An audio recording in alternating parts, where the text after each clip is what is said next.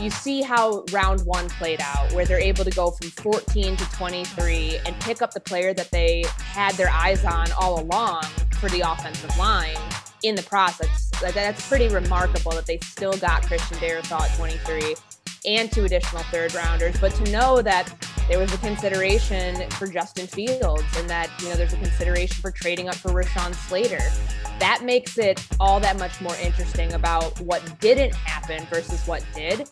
But I think the Vikings walked away with a really good haul. All right, welcome to Vikings Vantage, presented by Pepsi. My name is Gabe Henderson from the Vikings Entertainment Network, alongside Chris Corso and our guest of the night, who is long overdue for a Vikings Vantage appearance, Courtney Cronin from ESPN. Courtney, thank you for joining us.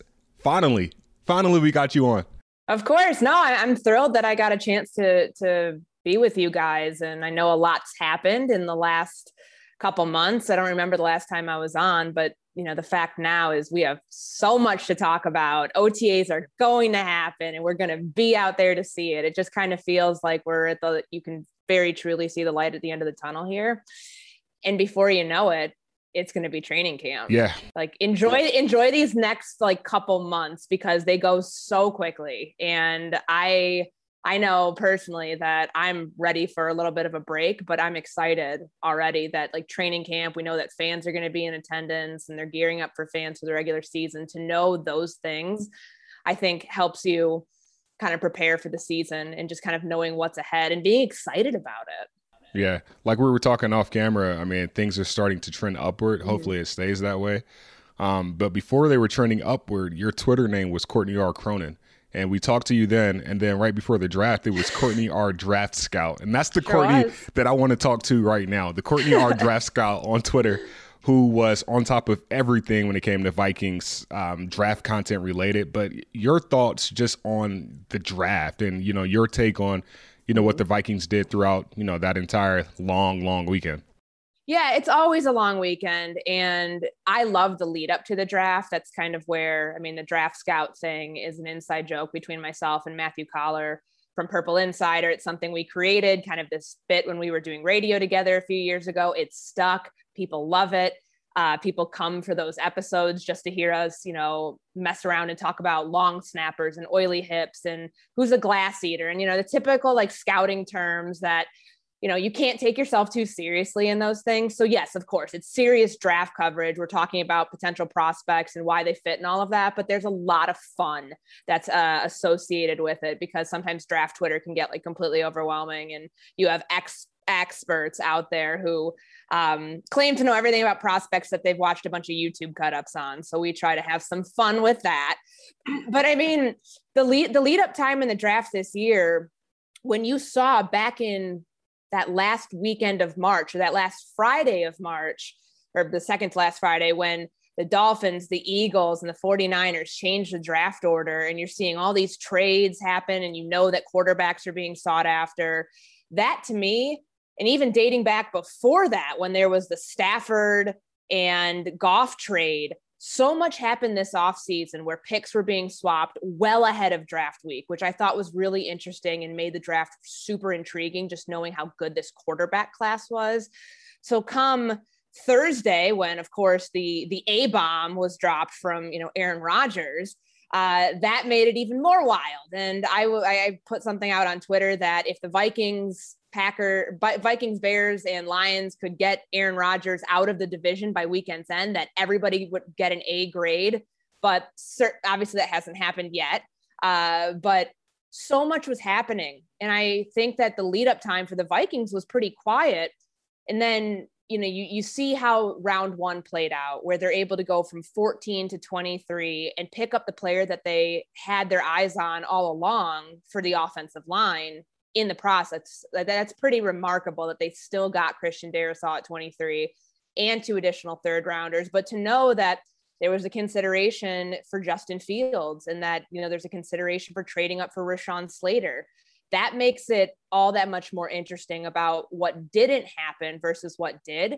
But I think the Vikings walked away with a really good haul. And it's May 20th when we're recording this. And the fact is their offensive line, there's a lot of work that can still be done. It's May 20th.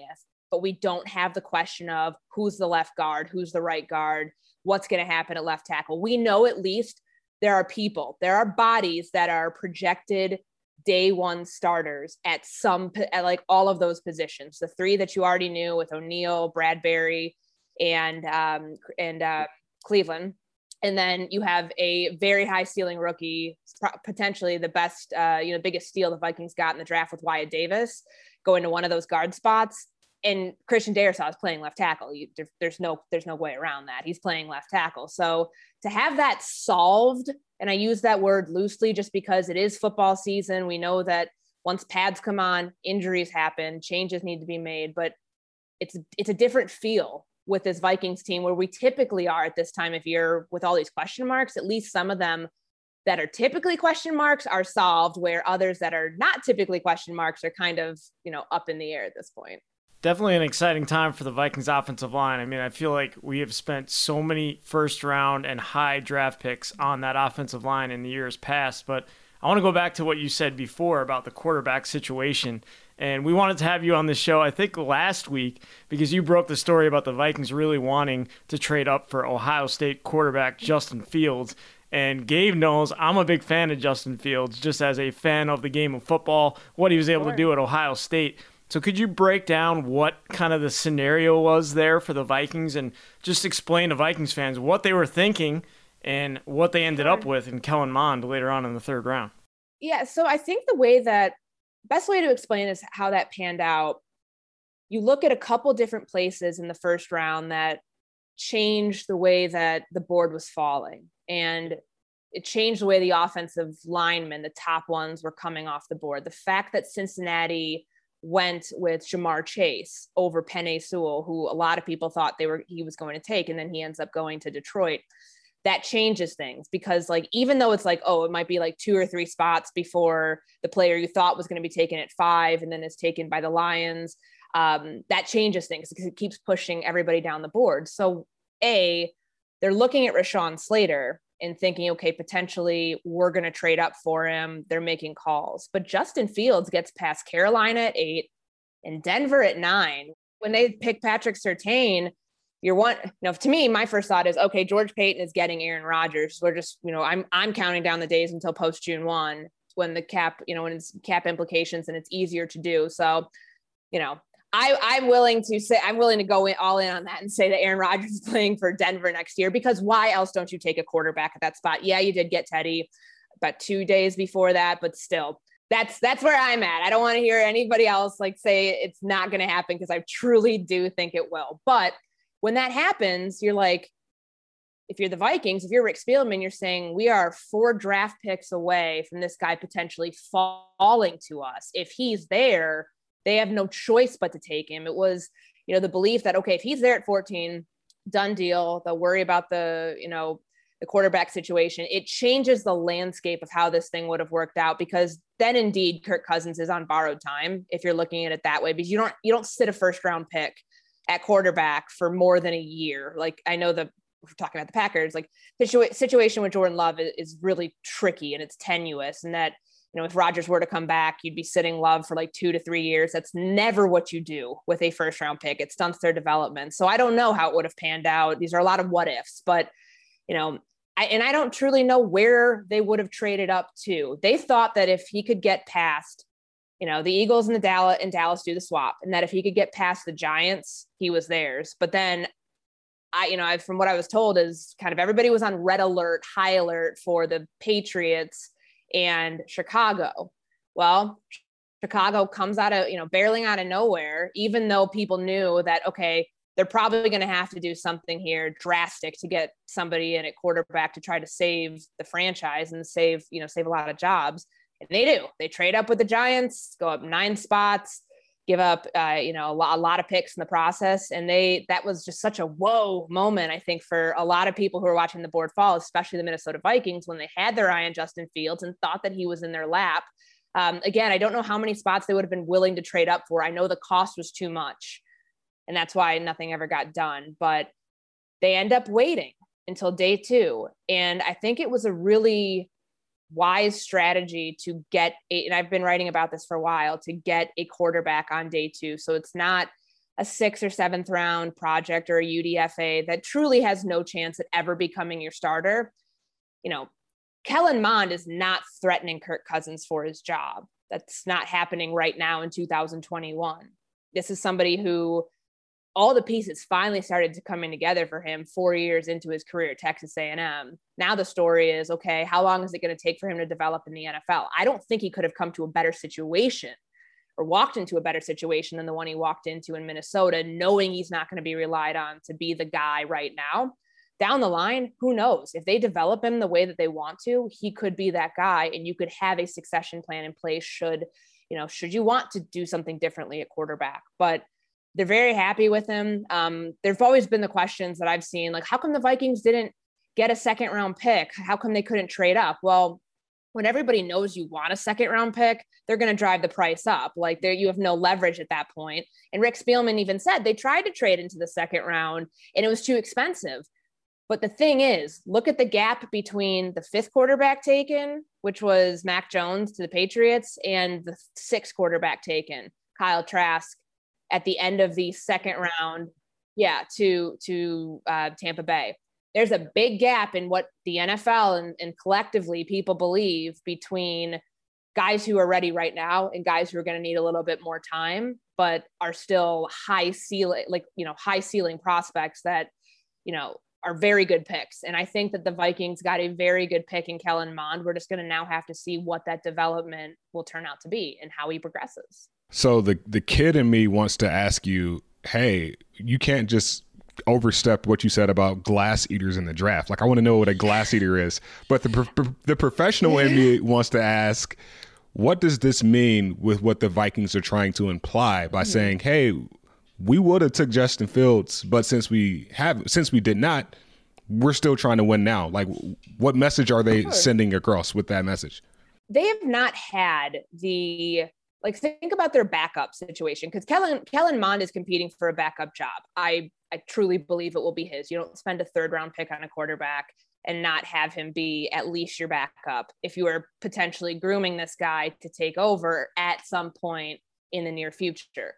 The message that they're sending right now is that sooner or later, they needed to have a succession plan in place, whether, and I'll lay out the scenario with Cousins, but they needed to have something in place, because it's always just been starting quarterback and then kind of like a group of, a lot of misfit toys. And I know that's probably not the right word, but, do you trust Nate Stanley? Do you trust Jake Browning to be the guys to back up Kirk Cousins? Like, your season's over probably if you were having to play those guys in games. So it's just kind of this, conglomerate they've had of like, all right, there's a Sean Mannion who was never threatening Kirk Cousins for his job, but he was a terrific backup quarterback. He's smart as hell. Like, he was the guy who helps Kirk mentally get prepared for games, but he was never threatening Kirk for his job. And with the younger guys, they're still developing. It's all, there'll be bodies in the room and there'll be bodies in camp. But like, you bring Kellen Mond in, you say, okay, this guy's competing for a backup job. How he does as a backup, how we see him progress through all of the practices, all of everything that like we don't get to see, what the coaches see in their evaluation, that gives them the chance to know, hey, in the event that they do want to move on from Cousins, because he's under contract, remember, for 2 more years. It goes through 2022, and he's owed $56 million left on that contract. There's absolutely no way. And if they are a team that's trying to bounce back from 7-9 and win in 2021, you don't start a rookie quarterback who's very much still considered raw and a project over Kirk Cousins and try to get rid of Kirk Cousins. Like, that just is not happening now. But because of what the financial weight is in 2022, I don't know, maybe you consider moving on then. But either way, whether you let the contract play its course, and if Kirk is great, this is no bones about it. You sign him to an extension if he's willing to agree to one, and you keep it moving. If you don't get where you want to as a team, and you feel like the quarterback position is one that you want to make a switch at, then you've already got somebody waiting in the wings who you believe at that time you'll know whether he's capable of taking over or not. I honestly never hate taking a quarterback, whether it's the 3rd round or an early round pick. I mean, one of the best examples of that is the Washington Redskins drafting Kirk Cousins right after RG3 in the first round. Everyone was like, why do you go and do that? And then you end up getting your starter for multiple years there with the organization. So, yeah, I never hate taking a quarterback. I know Gabe and I have this argument all the time. It's always fun to talk about. But I was very happy that the Vikings used a higher round pick on a quarterback in round 3. But that leads me to my next question. Who is your favorite day 2, day 3 Vikings draft pick? Like, who's the guy that's like, this guy can come in day 1 and have an impact on the roster? I think it's Wyatt Davis. Everyone says it. I love it. I know. It's such an easy answer, but it's so true. Like, if you go around the league right now and you look at starting offensive linemen, there are so many that are drafted anywhere from like 80 to 88 that have long careers. A prime example of someone I covered for many, many years from college to when he played with the Raiders is Gabe Jackson. He was drafted 81st overall, played 7 years, started as a rookie, moving from right to left guard for Oakland and then Las Vegas. Like, but he was a day 3 pick. He was a day 2 pick, 3rd rounder. And Wyatt Davis drafted where he was, I believe it was 86th overall. You know, that was considered a steal. I don't know why he fell. Maybe it was something to do with the knee injury that he sustained. He had one that was kind of nagging him throughout the end of the 2020 season. He it just came up on him again in the national championship game. I don't know if that had anything to do with why because a lot of places, you know, had him with a 2nd round grade, and you can understand that. But Mike Zimmer wants beef on this offensive line. Like, we talk about zone scheme fits with offensive linemen, and usually, you know, it's the more athletic build. Some guys that, you know, the second they stop eating, they don't look like offensive linemen. Like they lose that mass. They're not your typical, you know, guys who eat up a lot of space, power run scheme fits, but he can do both. I mean, the thing is, they had so many different, you know, run formations and all these things that they did, you know, for all the running backs that he, you know, created holes for. And he's also pretty good in pass protection too. Yeah, he struggled a little bit. He had a dip in, you know, his production slightly from 2019 to 2020.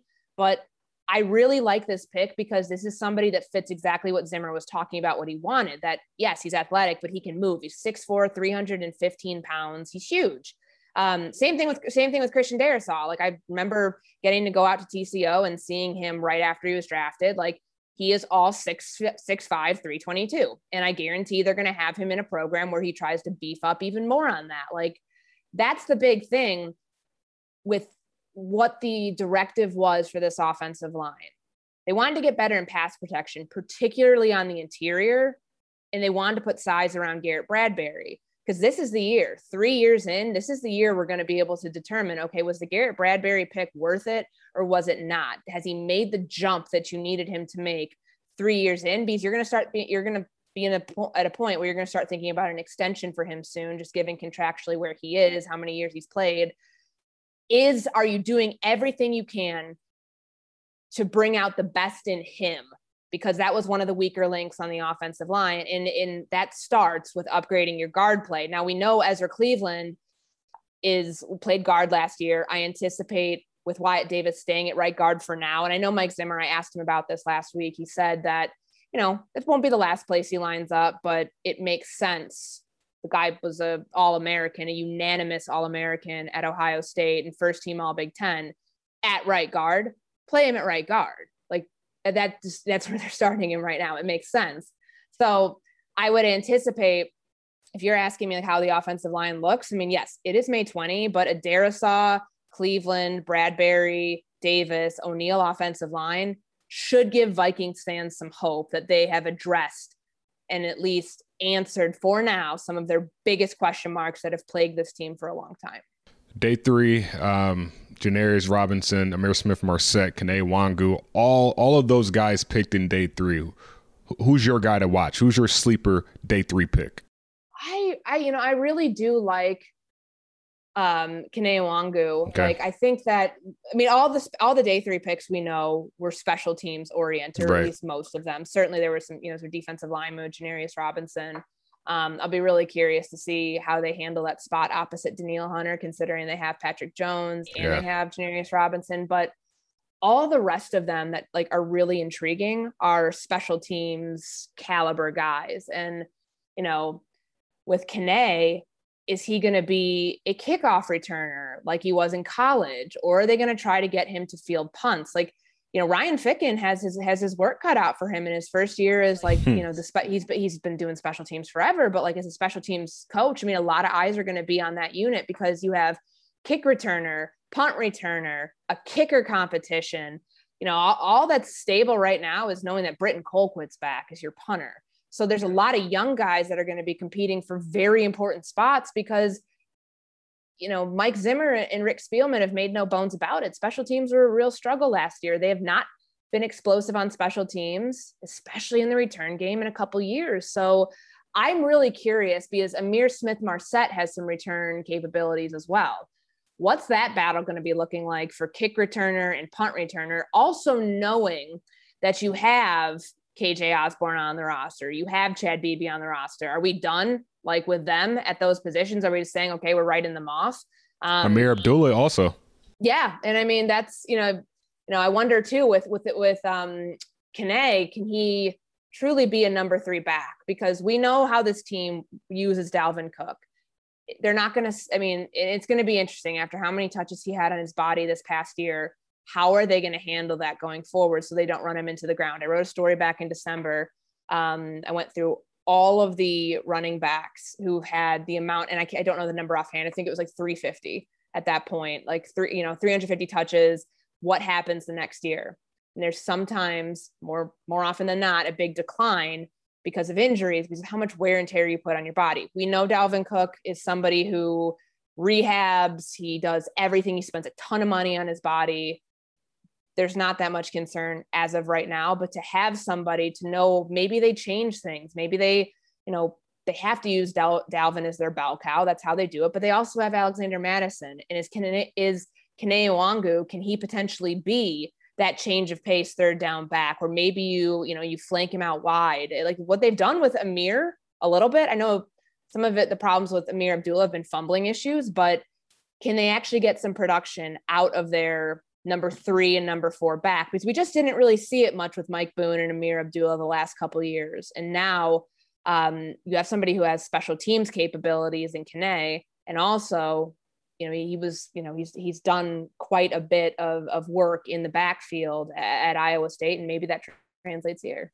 Everything you're saying is exactly what we've heard from the coaching staff. And we had Andre Patterson on this show a few weeks ago, and he was literally talking about the fact that they needed to bring in big men on the defensive line. Like that's literally how he described it. We need big bodies in the middle of this defensive line. Obviously, they did that in free agency, did that in the draft, and then obviously they addressed the special teams all rounds or days 2 and 3 throughout. So I think those were the 2 initiatives that Mike Zimmer said, let's get better on special teams and let's get better on the offensive and defensive line, which I think we all agree were places that there were struggles last year, injuries being a big part of that as well. But you got to hear Mike Zimmer talk following rookie minicamp, and it wasn't a normal year. You didn't get to be out there with the players and see every practice and things like that.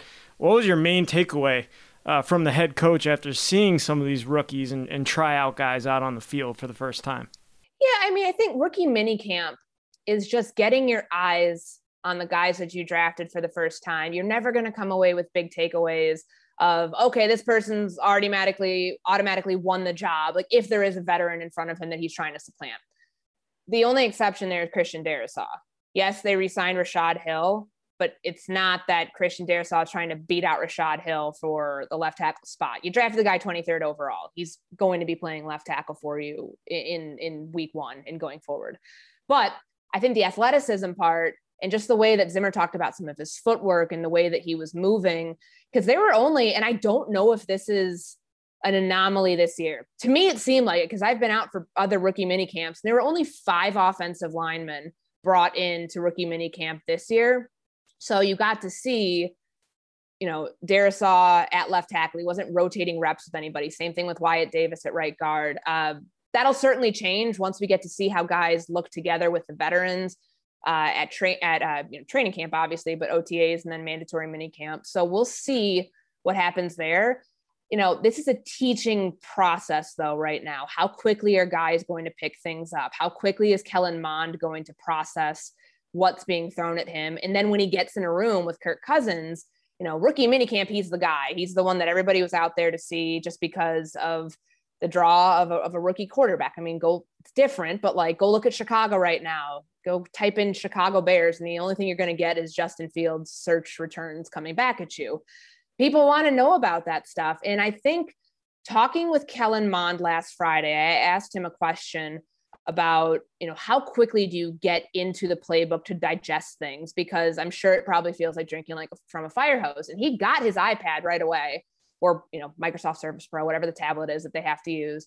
And he watched within, probably a couple days, watched every single 2020 Vikings game from, last season. And, I'm sure there were moments that he's probably like, wow, that's not good. But there was also times where, when you talk to him and just, he's locked in on Kirk Cousins. Of course, he's looking at the whole offense and what they're running and everything. But the way that he relayed what he got out of his own little film session study that he was doing is that he was super locked in on Cousins and what Cousins was doing, and, the footwork and the efficiency and all of things. He's like, I want to, he's trying to be a sponge. And when you talk to Mike Zimmer then the next day, because Mond made it, was talking about emulating Kirk Cousins and wanting to learn from him. And Mike Zimmer didn't walk that comment back, but he made it in layman's terms, or just, to put it frankly, it was, we drafted you to be you. We want you to be you. Learn certain things from Cousins, how to get in and out of a huddle, how to run an offense, how to compose yourself in games,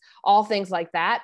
But I think that these are two very different quarterbacks, very different skill sets, where the Vikings, of course, there's a million things that Kellen Mond can learn from Kirk Cousins, but, when you're starting from scratch in the NFL, it's your first year, they brought you in to be you. Don't ever lose that guy. Continue to be you. Don't necessarily pick up every habit from Kirk Cousins, because what works for him might not work for you.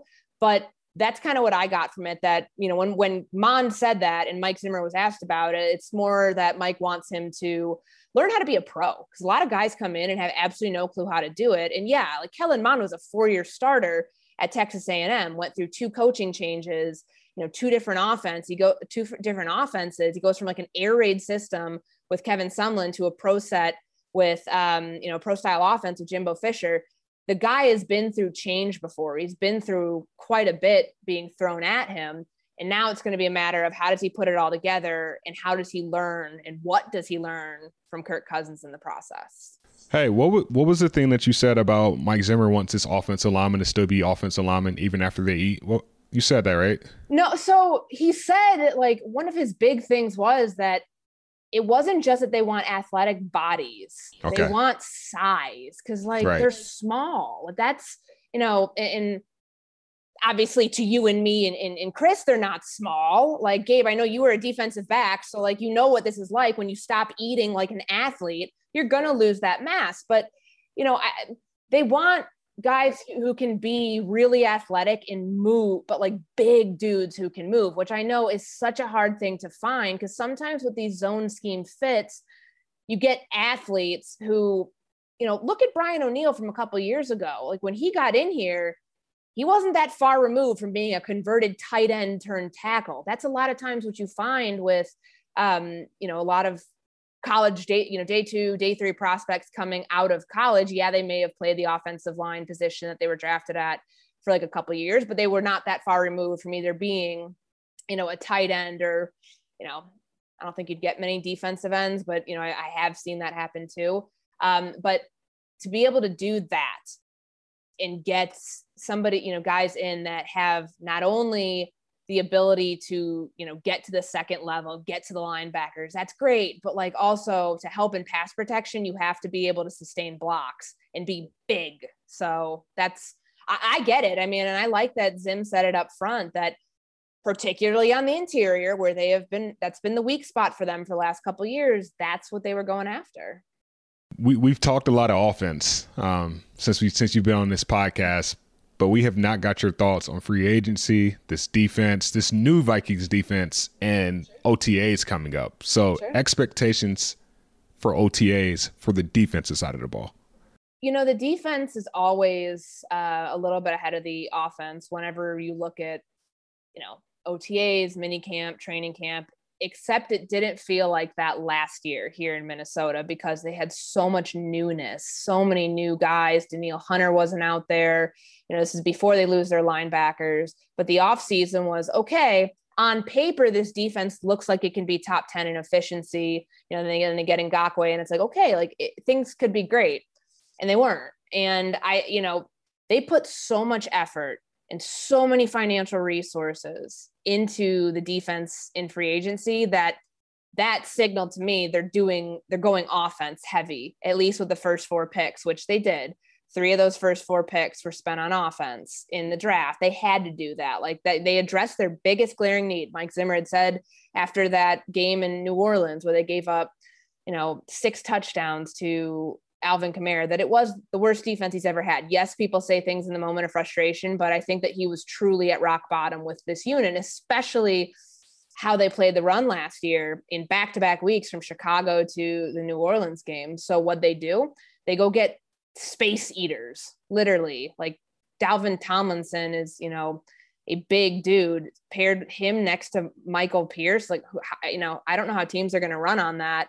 And that was really a big priority. And then fixing your secondary comes with getting guys who you don't have to have experience a massive learning curve. They're very happy with Cam Dantzler and the strides that he made as a 3rd-round pick especially towards the end of last season. He really came along after dealing with some injuries and missing some games. But, Patrick Peterson can only be seen as a win, I think, at least right now.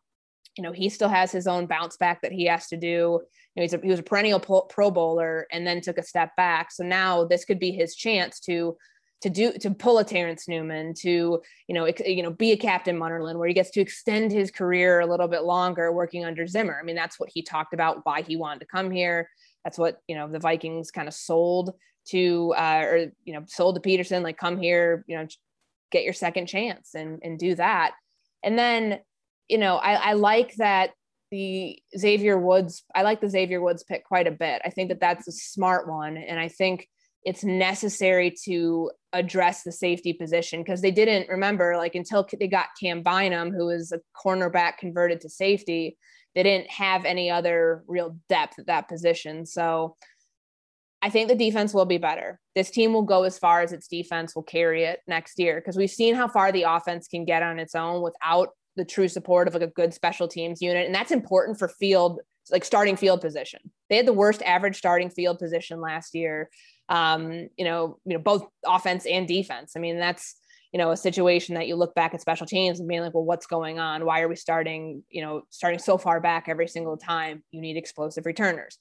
Well, it looks like they at least are on their way to addressing that. And then defensively, they've got a group of guys in that they're confident. Yes, some of them are projects. I mean, the defensive ends, they're not sure things. I mean, Patrick Jones looks like he could be really good. And Janarius Robinson, we'll see. I mean, but they fit the prototype athletic mold that the Vikings are looking for as they try to find the next Daniil Hunter. I mean, you can look at these guys and look at the build and say, I see it. Okay, I get what you're talking about, because that's probably what Daniil looked like coming out of college when he was 20 or 21. But they still have a ways to go. I just think that at least they've put themselves in position that they saw the biggest need and they went and addressed it in free agency all the way. And then also getting some pieces that they believe can help them sooner rather than later in the draft. At this point, this is the last question from me. What would you grade the Vikings offseason? Because you discussed all the free agent acquisitions. We talked about the draft. There still might be some money to be spent on some positions there. So what would you grade the Vikings offseason? And then what do you see the Vikings maybe doing going forward to add to this roster heading into OTAs and training camp? Don't you love grading, Courtney? I hate grading. It's my least favorite thing You're to do. You're the draft scout. I know. You got to ask her. You have to fulfill that title. So it's funny because this was the first year that ESPN did not have us do pick game by game pick predictions. I just gave a bold prediction at the end of my thing, and it didn't even include a record, so I could get out of it that way. Because everyone picks their team to go above 500 or 8-8, unless you're a bad team, you're never going to pick your team to go like 5-11. Like that's the easiest job in the world. If you covered like the Bengals or the Jets, like the last couple of years, like, oh, like I'm going to max this team out at 6 wins. Cool. Like when you have a team that was like the Vikings, they were 7-9 last year. And then you look at the schedule, they have the 5th hardest strength of schedule. That makes it really difficult. So I was glad I got out of that. I know I can't get out of this. I give them a solid B for this for this offseason, B+. I'm never big on giving like A grades in the draft. I mean, you can hit home runs on certain picks. I think they hit a home run specifically on Wyatt Davis. I think they absolutely tripled on Christian Darrisaw. Because there's still a couple, things that, I think when you watch his film and you see what it translated to at Virginia Tech, I mean, this should be your, biggest question mark is, can you find a franchise left tackle?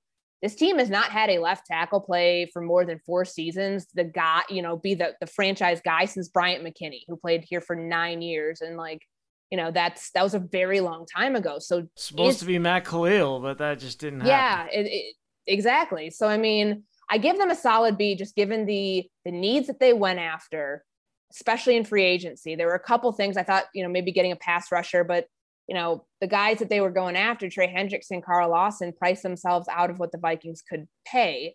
And Minnesota truly told you with what it did, especially with that first signing in Dalvin Tomlinson, that it wants to be better against the run. And that by way of doing that, they feel like they're going to be better, have a better pass rush. They don't have, and I know that I believe Andre Patterson said it on the show, like they don't have that, dynamic pocket pushing, super athletic Sheldon Richardson type. I'll just throw that name out there because he's the last one the Vikings fans will remember that at 3 technique. So what are they getting in someone who's now moving from nose guard to 3 technique in Dalvin Tomlinson? We'll see. I mean, but you can't run on that team. Like that would be just silly. So at least they handled some of their biggest issues. Like I love teams that go head on and say, this was our problem, here's how we're fixing it, and not try to complicate things. So I think given what they did in free agency, what they did early in the draft, and some of the projects that they took on, it is a solid B, a very good offseason for this team that needs to bounce back in 2021. So thoughts on schedule release, but I won't ask you for a prediction on the season this year because what is the record going to be? Oh man, thank you, Corso. I'll probably end up giving you like a record of what the team would be if it was a 16 game schedule. Cause I still I see 17 games, I see a week 18 and it like makes my head want to explode. So I think that stretch to start out, they could be 4-2 or 2-4, right? Like, I mean, they've got Cleveland in there at home. Cleveland's tough. It's a real tough team, but they also, opening up at Cincinnati, going on the road to Arizona, like that's new. And to have 2 weeks back to back is tough, but I think that those are beatable teams. But God, coming out of that bye in week 7, that stretch of five games in there, and the road games that you have with the Chargers. I know I don't have the schedule in front of me, but like that, there's that 5-game stretch that I think week 8 on, because they have the week 7 bye. Those next 5-6 games will determine how the course of the season goes for them, because going into the bye, it's doable that they have a winning record at that point, but coming out with all those road games that they have, coupled with the fact that like, you're on the heels of like division play, it's going to be tough. And there's still so much unknown too, because we don't know what's happening in Green Bay. When we know what's happening in Green Bay, that's going to change a lot of people's opinions on what this Vikings team is capable of doing. Could it win the division? Because I don't know if you're going to let a lot of people, like, let's just say that like everything's stasis right now and Aaron Rodgers is staying in Green Bay. I don't know if you're going to have a lot of people who would not pick the Packers to win the NFC North, but if he's gone, it's wide open, and the Vikings do have a lot of talent, and they've retooled positions that they've needed to be able to contend for that title. So, if you want to check back with me post June 1, let's see if Aaron Rodgers is somewhere else, then I will be happy to give you my prediction then. But for now, I think my bold prediction that I had to write at the bottom of it was that they're going to win all of their road games in the division, at Detroit, at Chicago, at Green Bay, which they did last year. So like not that bold, but that they'll get back in the playoffs after what happened last season. I didn't say what it would take for them to get back in the playoffs. They could be, I mean, given this new format, you don't have to be 10-8 necessarily to get in. Could you be 9-8 and get in? Right? Well, that I'm trying to do the math. The extra game is so weird. I mean, 10-7 would be the regular season record. So I guess you could be 9-8 and get in, or could you potentially be 8-9? Like, I don't know, but I did predict that they would get back to the playoffs this season, though, in the wild card round. Every other year it happens. That's true if you're going off history. To your point, Courtney, after the bye week, Cowboys at Ravens, at Chargers, Green Bay, at 49ers. Fast forward a week, Steelers, Bears, Rams, and Packers again. And that Steelers game's on a short week because they have Thursday Night Football. That's going to be brutal. But, like, I mean, God, the fact that they drew the AFC North this year. Tough luck. Not good. I mean, that's arguably the toughest division, I think, in the NFL. For sure. Well, before we get there, organized team activities are first. So we get a really good look to what this Minnesota Vikings team will be this year. Thankfully, we'll be able to see them in person. And thankfully, Corso and I will be able to see you in person at organized team activities. So crossing our fingers, things are continuing to trend upward. Guys, wear your masks, stay safe. And in the meantime, we'll see you at US Bank Stadium. Thank you, Courtney. Thanks.